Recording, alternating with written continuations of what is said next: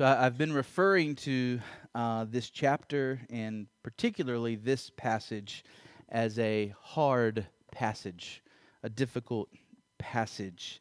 But it's not that it is a difficult passage to understand. Rather, this is one of those passages that it's just difficult to reckon with. It challenges our man-centered worldviews. It's the kind of passage that helps us have a higher view of God than we would have had otherwise. It is right and it is good that we praise God openly and talk often about His mercy and His amazing grace. It is good that we love the saving work of God, how He converts sinners, how He brings them into His great love. It is right for us to love that, to sing about that, to rejoice in that. But our passage tonight reminds us that sometimes God does another kind of work. Sometimes, instead of graciously, mercifully bringing people to Himself, He does a hardening work. He will harden a heart. And here in Romans 11, Paul is going to explain that the reason so many ethnic Jews in his day were rejecting the Lord Jesus Christ is that God was hardening their hearts. And so just to be up front, we need to have our big boy pants and our big girl pants on as we jump into these verses. We need to be ready to hear truths that maybe aren't the kind that we love the most. But we come to the Bible as a church remembering that every page of the Bible is given by God for our good. He loves us by telling us hard truths. Like a good doctor, right, Mark? Sometimes you care for the people best by telling them things that are hard, but that are good for them to know and right for them to hear. And so we're coming again to Romans 11. We're going to read verses 1 through 10, but tonight our focus is verses 7 through 10. Okay, so we're going to start in verse 1. Romans 11, beginning in verse 1. I ask then, has God rejected His people? By no means. For I myself am an Israelite, a descendant of Abraham, a member of the tribe of Benjamin. God has not rejected His people whom He foreknew.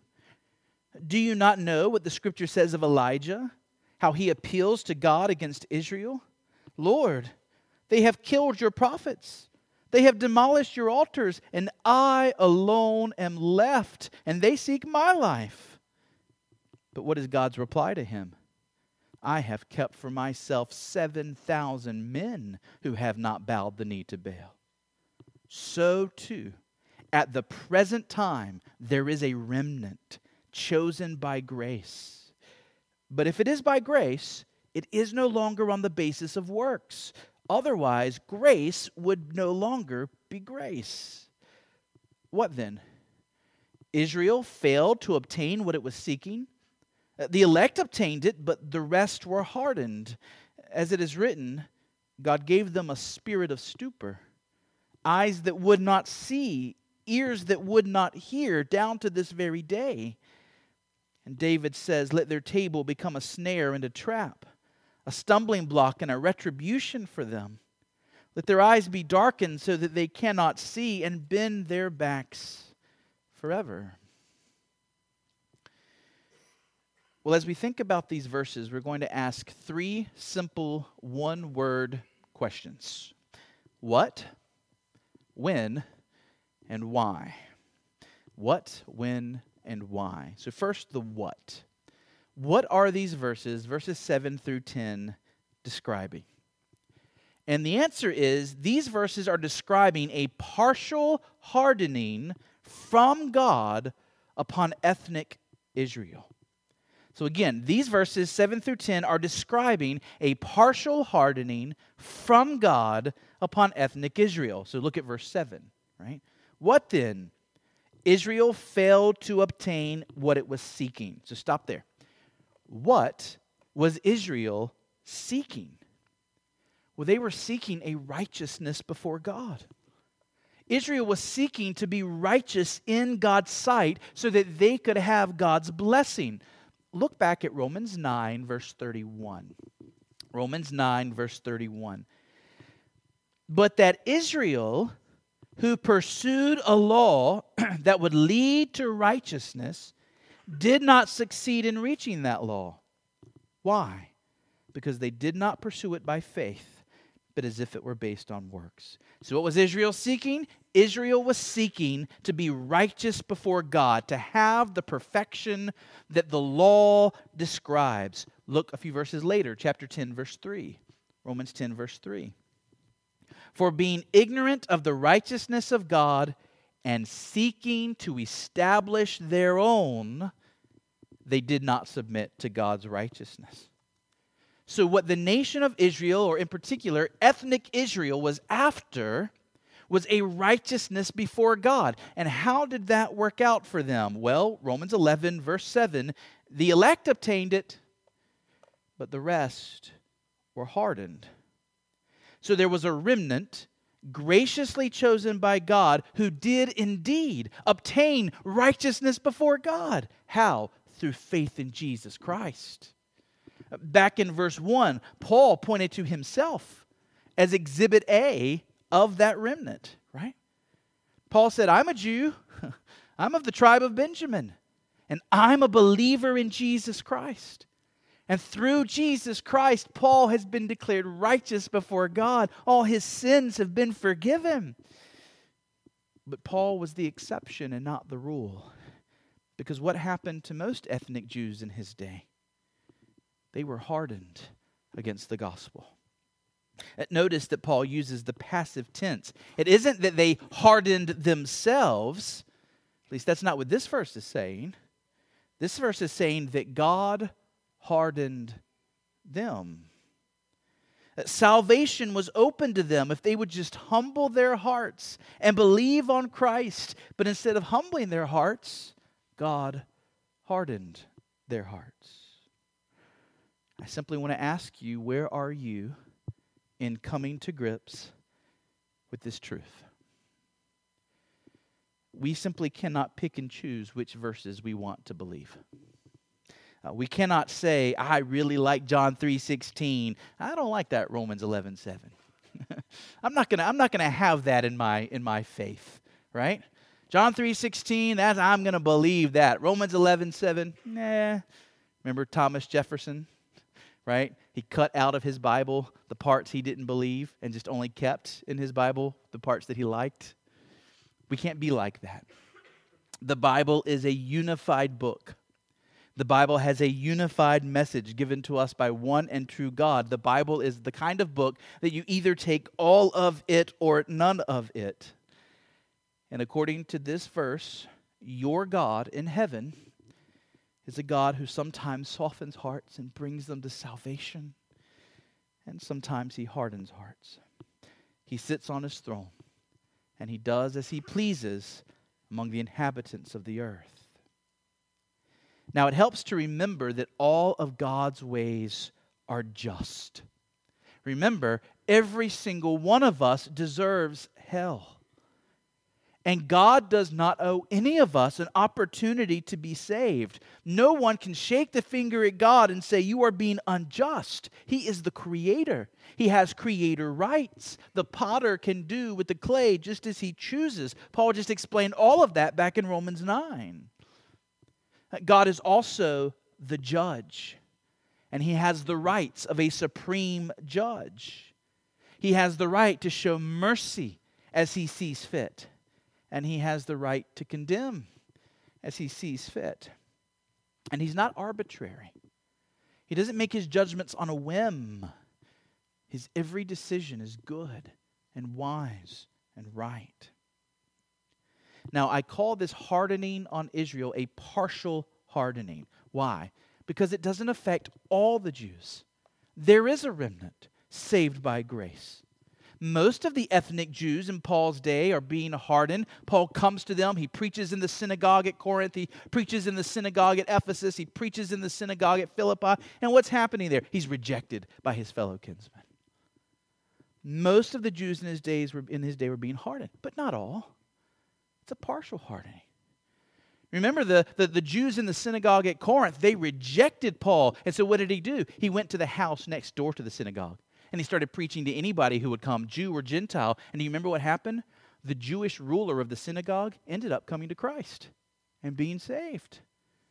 So there were some that were of Paul's own kin who were coming to Christ, but they were a minority. It was a partial hardening. Now, I'm saying that Paul has in mind here ethnic Jews because that seems to be the category he's using here. He's not thinking of the nation of Israel so much as he's thinking of Israel as those people biologically connected to Abraham. In Romans 9, 1 through 5, we saw Paul grieving that his kinsmen, according to the flesh, were not believing. In other words, my relatives, my people, my family people, they're not believing. At the beginning of Romans 11, this chapter, he talked about himself being an Israelite, a descendant of Abraham. And so Paul is looking at ethnic Israel, these physical descendants. And remember, God made promises to their forefathers. God made promises to Abraham. God made promises to Isaac about how their descendants would honor God and serve God and be numerous. And now these physical descendants of Abraham and Isaac are rejecting the true Messiah. And Paul's explanation is, this is God's doing. What evidence does Paul have? Is Paul just saying this because he had an insight? Is Paul saying this because it's his opinion? No, scriptural evidence. In verses 8, 9, and 10, he quotes from Isaiah 29, verse 10. He quotes from Deuteronomy 29, verse 4. And he quotes from Psalm 69, 22 to 23. And I just have to say again how I continue to be astounded at how in Romans 9, Romans 10, Romans 11, often seems like one of the deepest and most controversial portions of the Bible, and yet Paul seems to be carefully sustaining every single thing he says with references from the Old Testament. He is constantly using the Bible of his day, which was the Old Testament, to prove every single thing that he is saying. Yes, he could have simply said, I am an apostle of Jesus Christ. I have apostolic authority. I am under the inspiration of the Holy Spirit, and under that authority I'm speaking, and you ought to believe it. He could have said that. He would have been okay to say that, and we would have been obligated to believe it. But in God's kindness, Paul goes further. He reasons with us. He shows us out of Old Testament texts that what he is teaching is not a new teaching. It's actually a very ancient teaching. It's what God had been saying was going to happen since all the way back in Deuteronomy, in Moses' day. There was hardening going on in the days of Moses. That's Deuteronomy 29. There was hardening going on when the Babylonians were coming as an instrument of God's justice against Israel. That's Isaiah 29. And there's hardening going on as he writes this letter. Look at the descriptions of this hardening that's come upon Israel. We have the words here, a spirit of stupor. Do you see that? A spirit of stupor. The idea is you're out of it, right? You're asleep. You're sleepwalking maybe. You're not paying attention to what's going on. You're just in a stupor. Have you ever had one of those moments while driving a long distance when you suddenly realize that you've been out of it for a few minutes and you haven't even really been paying attention to the road? You ever had one of those moments where you suddenly snap back into reality and you're like, how did I get here? And you're thanking God you didn't die, right? This hardening effect means that folks are walking around utterly oblivious to spiritual things. They're out of it when it comes to spiritual realities. They're oblivious to the danger that their soul is in. They're oblivious to the signs that God is sending their way to warn them and to call them to repentance. They have eyes, but they're not seeing. They have ears, but they're just not hearing. Their life is short. Their bodies are aging, and there is a God before whom they must give an account. And just looking around at creation and at themselves confirms that this is true, but with their eyes they just will not see. Maybe their Christian friends try and speak to them about the importance of knowing Christ. But with their ears, they're hearing, but they're not hearing. When it comes to salvation, when it comes to the gospel, when it comes to spiritual realities, these people are in a spirit of stupor. Is there anyone like that in here tonight? God forbid. Is there anyone like that in here? You sit in this church Sunday morning, Sunday night, week after week, and spiritual truths are coming your way. And you're hearing, but you're not hearing. You're oblivious. You're in a state of stupor. For those whom God hardens, we're told that their table becomes a snare and a trap. Do you see that in verse 9? Their table becomes a snare and a trap. The table is where the food sits, right? That's what a table does. It holds the food. In other words, what's being said here is that for those who are being hardened, it's the gods of the flesh that are keeping them in this stupor. In other words, what's keeping people from spiritual realities is that there's food to be eaten. There's lust to be indulged. There's mindless entertainment to be enjoyed. It is feeding the flesh that keeps them numb to the things of God. Even the good things of this life become a trap and a snare for them, so that they do not come to know the better things, the best things. Making idols and many gods of the stuff of this world, their attention is never turned away from this world to the true God. We're told in verse 10 that those being hardened bend their backs forever. What does that mean? Bend their backs forever. Well, it's the picture of slaves under a heavy burden. I think what's being said in the context is that these Jews, Paul's kin, are being consigned to continue in their slavery to the law. It's like they were trying to use the law as a ladder to get to God, but then the law became their slave master, one that they could never please, and it's constantly beating them down for every slip and every fall. Rather than coming to know the freedom that Christ brings, right? Free from the law, oh, a happy condition. The Jews are continuing in their slavery to a law that they will never be able to keep. So that's the what? A partial hardening from God upon ethnic Israel. That leads us to the when question. When? We're only going to spend a moment here because the answer is very obvious. It's right there in the text. When is this hardening effect happening upon the Jewish people? Well, it was happening in Moses' day, and it was present in Paul's day, and it's present in our day. The verse says it's down to this very day. 2,000 years after Paul wrote this, we still find that the vast majority of ethnic Jews reject the Lord Jesus Christ. Will this ever end?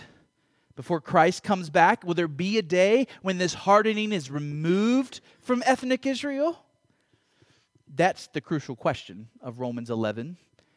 There are kind of two ways to read this chapter. Some believe that Romans 11 teaches that the partial hardening from God upon ethnic Israel is one day going to come to an end. And that there's going to be a future day when the hardening is removed and ethnic Jews are going to return en masse to God. These folks believe that there's going to be an awakening in Israel's future.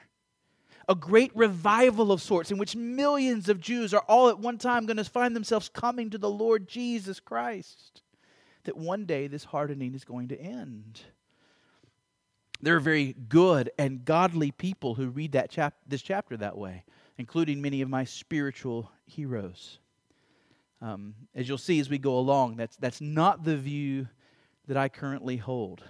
Perhaps I'll change my mind by the time we're done with the chapter, but as of now, that's not the view that I currently hold. How long will this hardening be upon ethnic Israel? We'll notice that the curse of God upon Israel, quoted in verse 10, says, "Let them bend their backs forever." The pronouncement of the curse there is forever. And that word makes me think that this is a hardening without end. That ethnic Jews as a majority will continue bending their backs as slaves to the law, trying to earn God's favor through their own works till the end of time.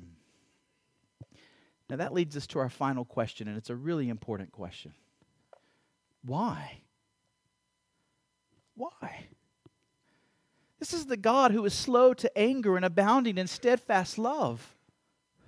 This is the God who says that He loves to show mercy. This is the God who gave His Son, Jesus Christ, for the salvation of our souls. Why would God harden so many ethnic Jews for so many centuries against their own Messiah?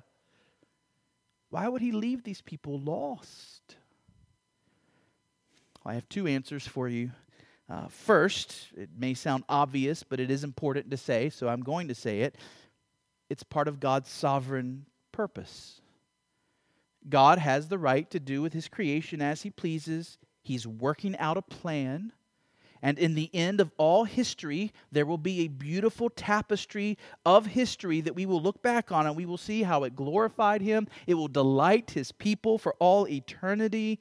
At the end of the day, God's sovereign choice is behind the hardening of Israel. He's working out His plan. But that being said, there is a second answer in our passage. It's in verse 9. It's a word our culture does not like anymore. It's the word retribution. Retribution. Remember, Israel always had the greatest privileges of any nation on earth. There was no nation on earth that had received more grace from God than Israel. Romans 9, just go back there. Romans 9 verses 3 through 5. Paul says, I could wish that I myself were accursed and cut off from Christ for the sake of my brothers, my kinsmen according to the flesh. They are Israelites, and to them, to who? The Israelites, belong the adoption, the glory, the covenants, the giving of the law, the worship, and the promises. To them belong the patriarchs, and from their race, according to the flesh, is the Christ, who is God over all, blessed forever. Amen. In other words, of all the people in the world who ought to trust and obey the true God, it would be the people of Israel. These are the people that God took out of Egypt and rescued them. These are the people that God called His own Son, and He treated this nation as a father. This is the nation that had the tabernacle and then the temple with the very special presence of God among them, not among the Assyrians, not among the Babylonians, not among the Greeks or the Romans. Little Israel had the presence of Almighty God in their midst. God didn't make a covenant with the Romans and say, you will be my people and I will be your God. He didn't do that with the Hittites, the Amorites, or the Amalekites that we talked about this morning. Only with Israel did God make this covenant, the covenant that was given to Abraham and then to Isaac and then to Jacob. We have the covenant later with David. Israel had the law and worship, the priesthood, pointing them in 1,000 ways to the Messiah that was coming. And in every sacrifice and every detail of the clothing of the priests and every law that was given to order their national life, Israel was being cared for by God, served by God, loved by God, taught by God, and being prepared for the day when the Messiah that He had coming for them, when He would come. And yet, Israel's response, not just one time, but over and over and over again throughout the entire history of the nation, was unbelief and disobedience and chasing after other gods. The nation of Israel acted as a whorish woman, giving herself to every other deity except the one true God to whom she rightly belonged. And so, God gave Israel over to her unbelief. Israel's sin reaped greater hardness of heart and greater depths of depravity. As Isaiah taught so well in the book of Isaiah, the more the people of Israel worshipped deaf idols and dumb idols, the more deaf and dumb the people became to spiritual realities. They became like the idols of wood and stone and gold that they served. And then there was the greatest privilege of all. Jesus, the Son of God, came into the world not as an American, not as a Russian, not as a Brit. He came in as an Israelite. He was one of the people of Israel. And he fulfilled one by one the prophecies of Israel's scriptures. Matthew in his gospel just shows it. It's like every paragraph Matthew says, Jesus did this and it fulfilled this. Jesus did this and it fulfilled this. Jesus was a living display of the goodness and beauty that was pointed to by every law God had ever given Israel. It was Israel's law come alive in Jesus Christ. Indeed, it was the very character of God, the glory of God. It was God come to them in Jesus Christ. And as Jesus went through Israel, he healed their sick. He raised their dead. He taught them with tenderness. He taught them with love. And how did Israel respond? They killed him.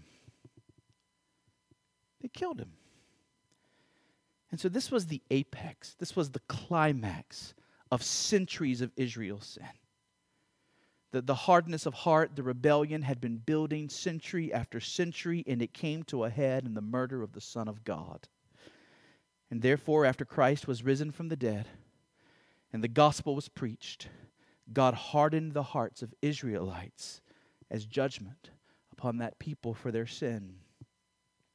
The psalm that Paul quotes here, Psalm 69, is a messianic psalm. So, for example, in verse 9 of Psalm 69, David says, "Zeal for your house has consumed me." And in John 2:12, we find that applied to Jesus as he cleanses the temple. Right? As Jesus is driving out the money changers, John says that Jesus was fulfilling Psalm 69, "Zeal for your house has consumed me." The psalm goes on in verse 9 and says, "The reproaches of those who reproach you have fallen on me." In other words, this person in Psalm 69 is saying to God, God, the same reproaches, the same hostility that people have towards you, it's coming towards me. And later in Romans 15, Paul was going to quote this as a reference to Jesus. Psalm 69 says in verse 21, "They gave me poison for food, and for my thirst they gave me sour wine to drink." And in the Gospel of Luke, we see that fulfilled as Christ is offered sour wine as he hangs on the cross. So this psalm that Paul quotes right here in Romans 11 is all about Jesus. And these words that he quotes from the psalm in verses 9 and 10 are the words of the Messiah himself in that psalm against the ones who gave him sour wine to drink. In other words, these words are the words of the Messiah against those who opposed him, against those who reproached him. And so Paul was making this connection. He sees in Psalm 69 that the hardening on Israel in his own day is a fulfillment of this prophecy. That it was because of how Israel treated her Messiah when he came that they are now being given over to darkened eyes and bent backs. And of course, Jesus taught this. Jesus taught this. Remember the parable about the wicked tenants and what they did when the owner of the vineyard sent his own son to them? I'm not going to tell the whole parable. Just listen to the end from Matthew 21 and hear the application that Jesus makes. This is Jesus speaking to his fellow Jews in the last days of his life. And Jesus says, "But when the tenants saw the son, they said to themselves, 'This is the heir. Come, let us kill him and have his inheritance.' And they took him and they threw him out of the vineyard and they killed him. When therefore the owner of the vineyard comes, what will he do to those tenants?' And they said to him, 'Oh, he will put those wretches to a miserable death and let out the vineyard to other tenants who will give him the fruits in their season.' And then Jesus said to them, 'Have you never read in the scriptures, the stone that the builders rejected has become the cornerstone? And it was the Lord's doing, and it's marvelous in our eyes. Therefore, I tell you, the kingdom of God will be taken away from you and given to a people producing its fruits. And the one who falls on this stone will be broken to pieces. And when it falls on anyone, it will crush him. In other words, the Jews prophesied their own destruction.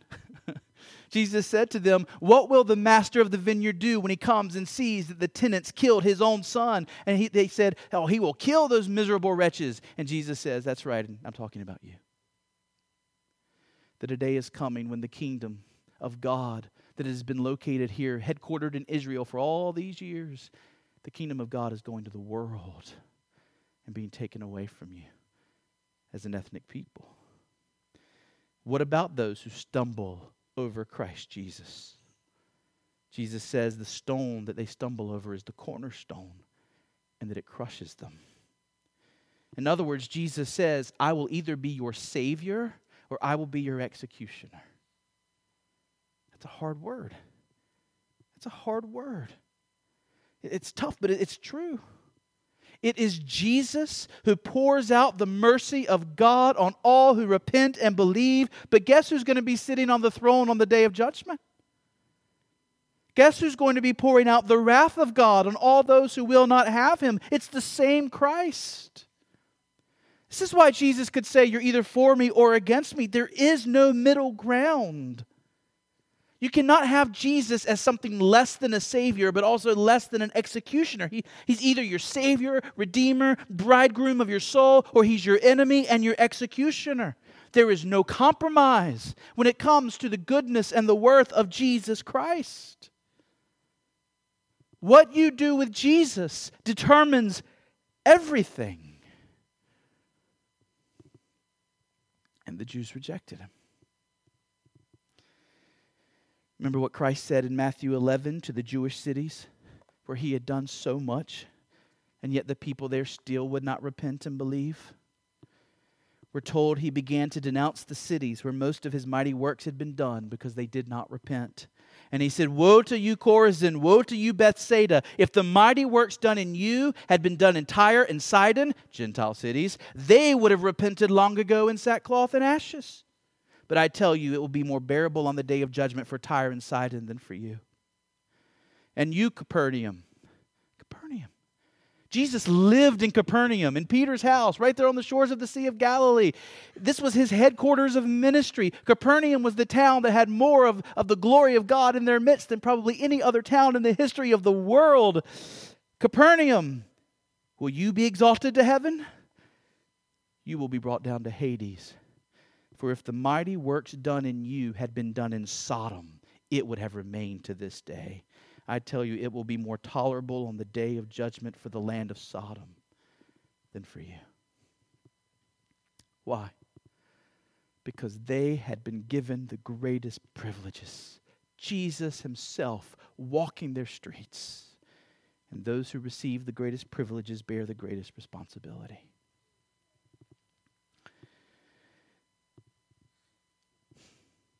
These are not my favorite sermons to preach. It's just not.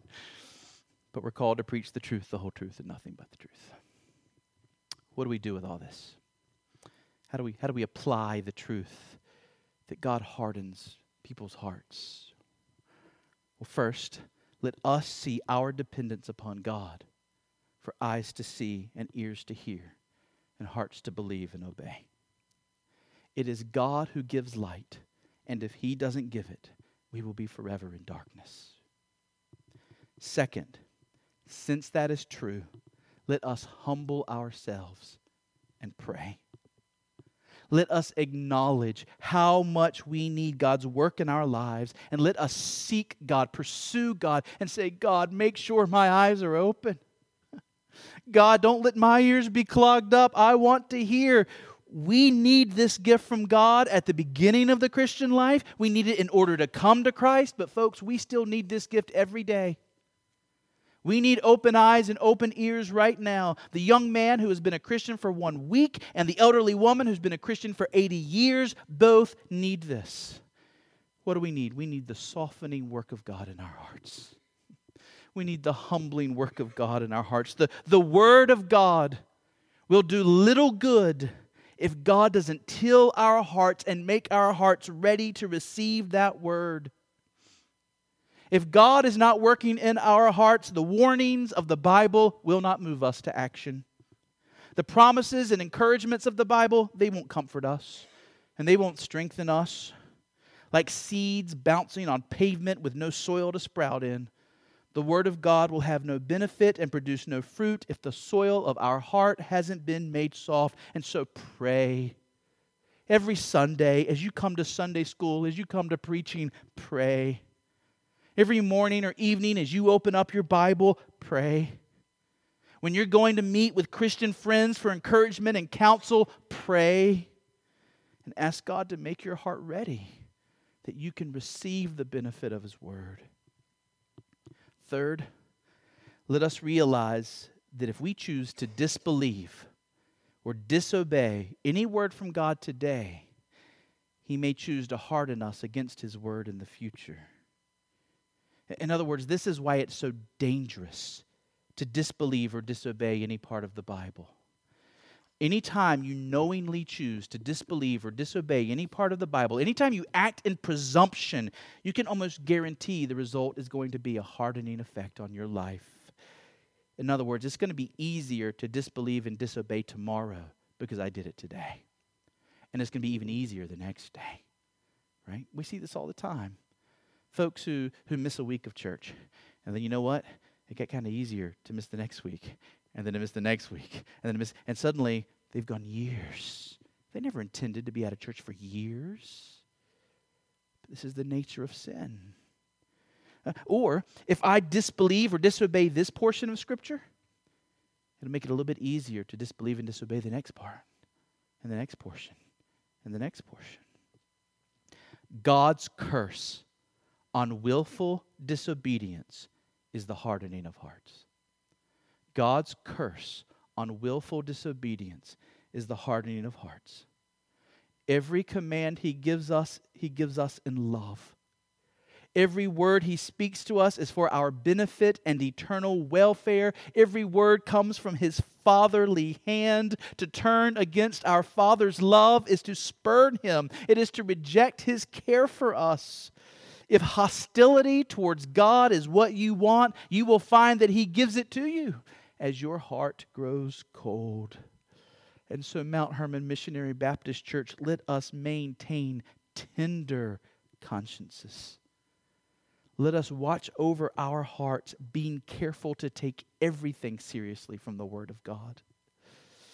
When we find that we've not been believing or not been obeying something in the Bible, let us be quick to repent. Let us be quick to confess before God. Let us be quick to embrace His forgiveness. And let us resolve with intentionality to not disbelieve or disobey anymore. Let us run hard after obedience. And let us fight disobedience with all our might. Fourth and finally, let us pray for those around us who are in a hardened state. Let us pray for those around us who are in a hardened state. We have so many people around us, including some that we love dearly, who seem to become agitated or even angry if we start bringing up religious things around them. A friend told me some time back about a family member who, every time they start talking about the things of God, that person finds an excuse to leave the room. It's like they just don't want to hear it. And so they'll leave the table, they'll find something else to do, and talk turns to God. Mount Hermon, let us pray for those people in our lives. Let us pray that the God who has the hearts of people in His hands, let us pray that He will soften their hearts graciously. We can't change their hearts, but our God can. And He loves to honor the earnest, sincere, persistent prayers of His people. And so we should pray.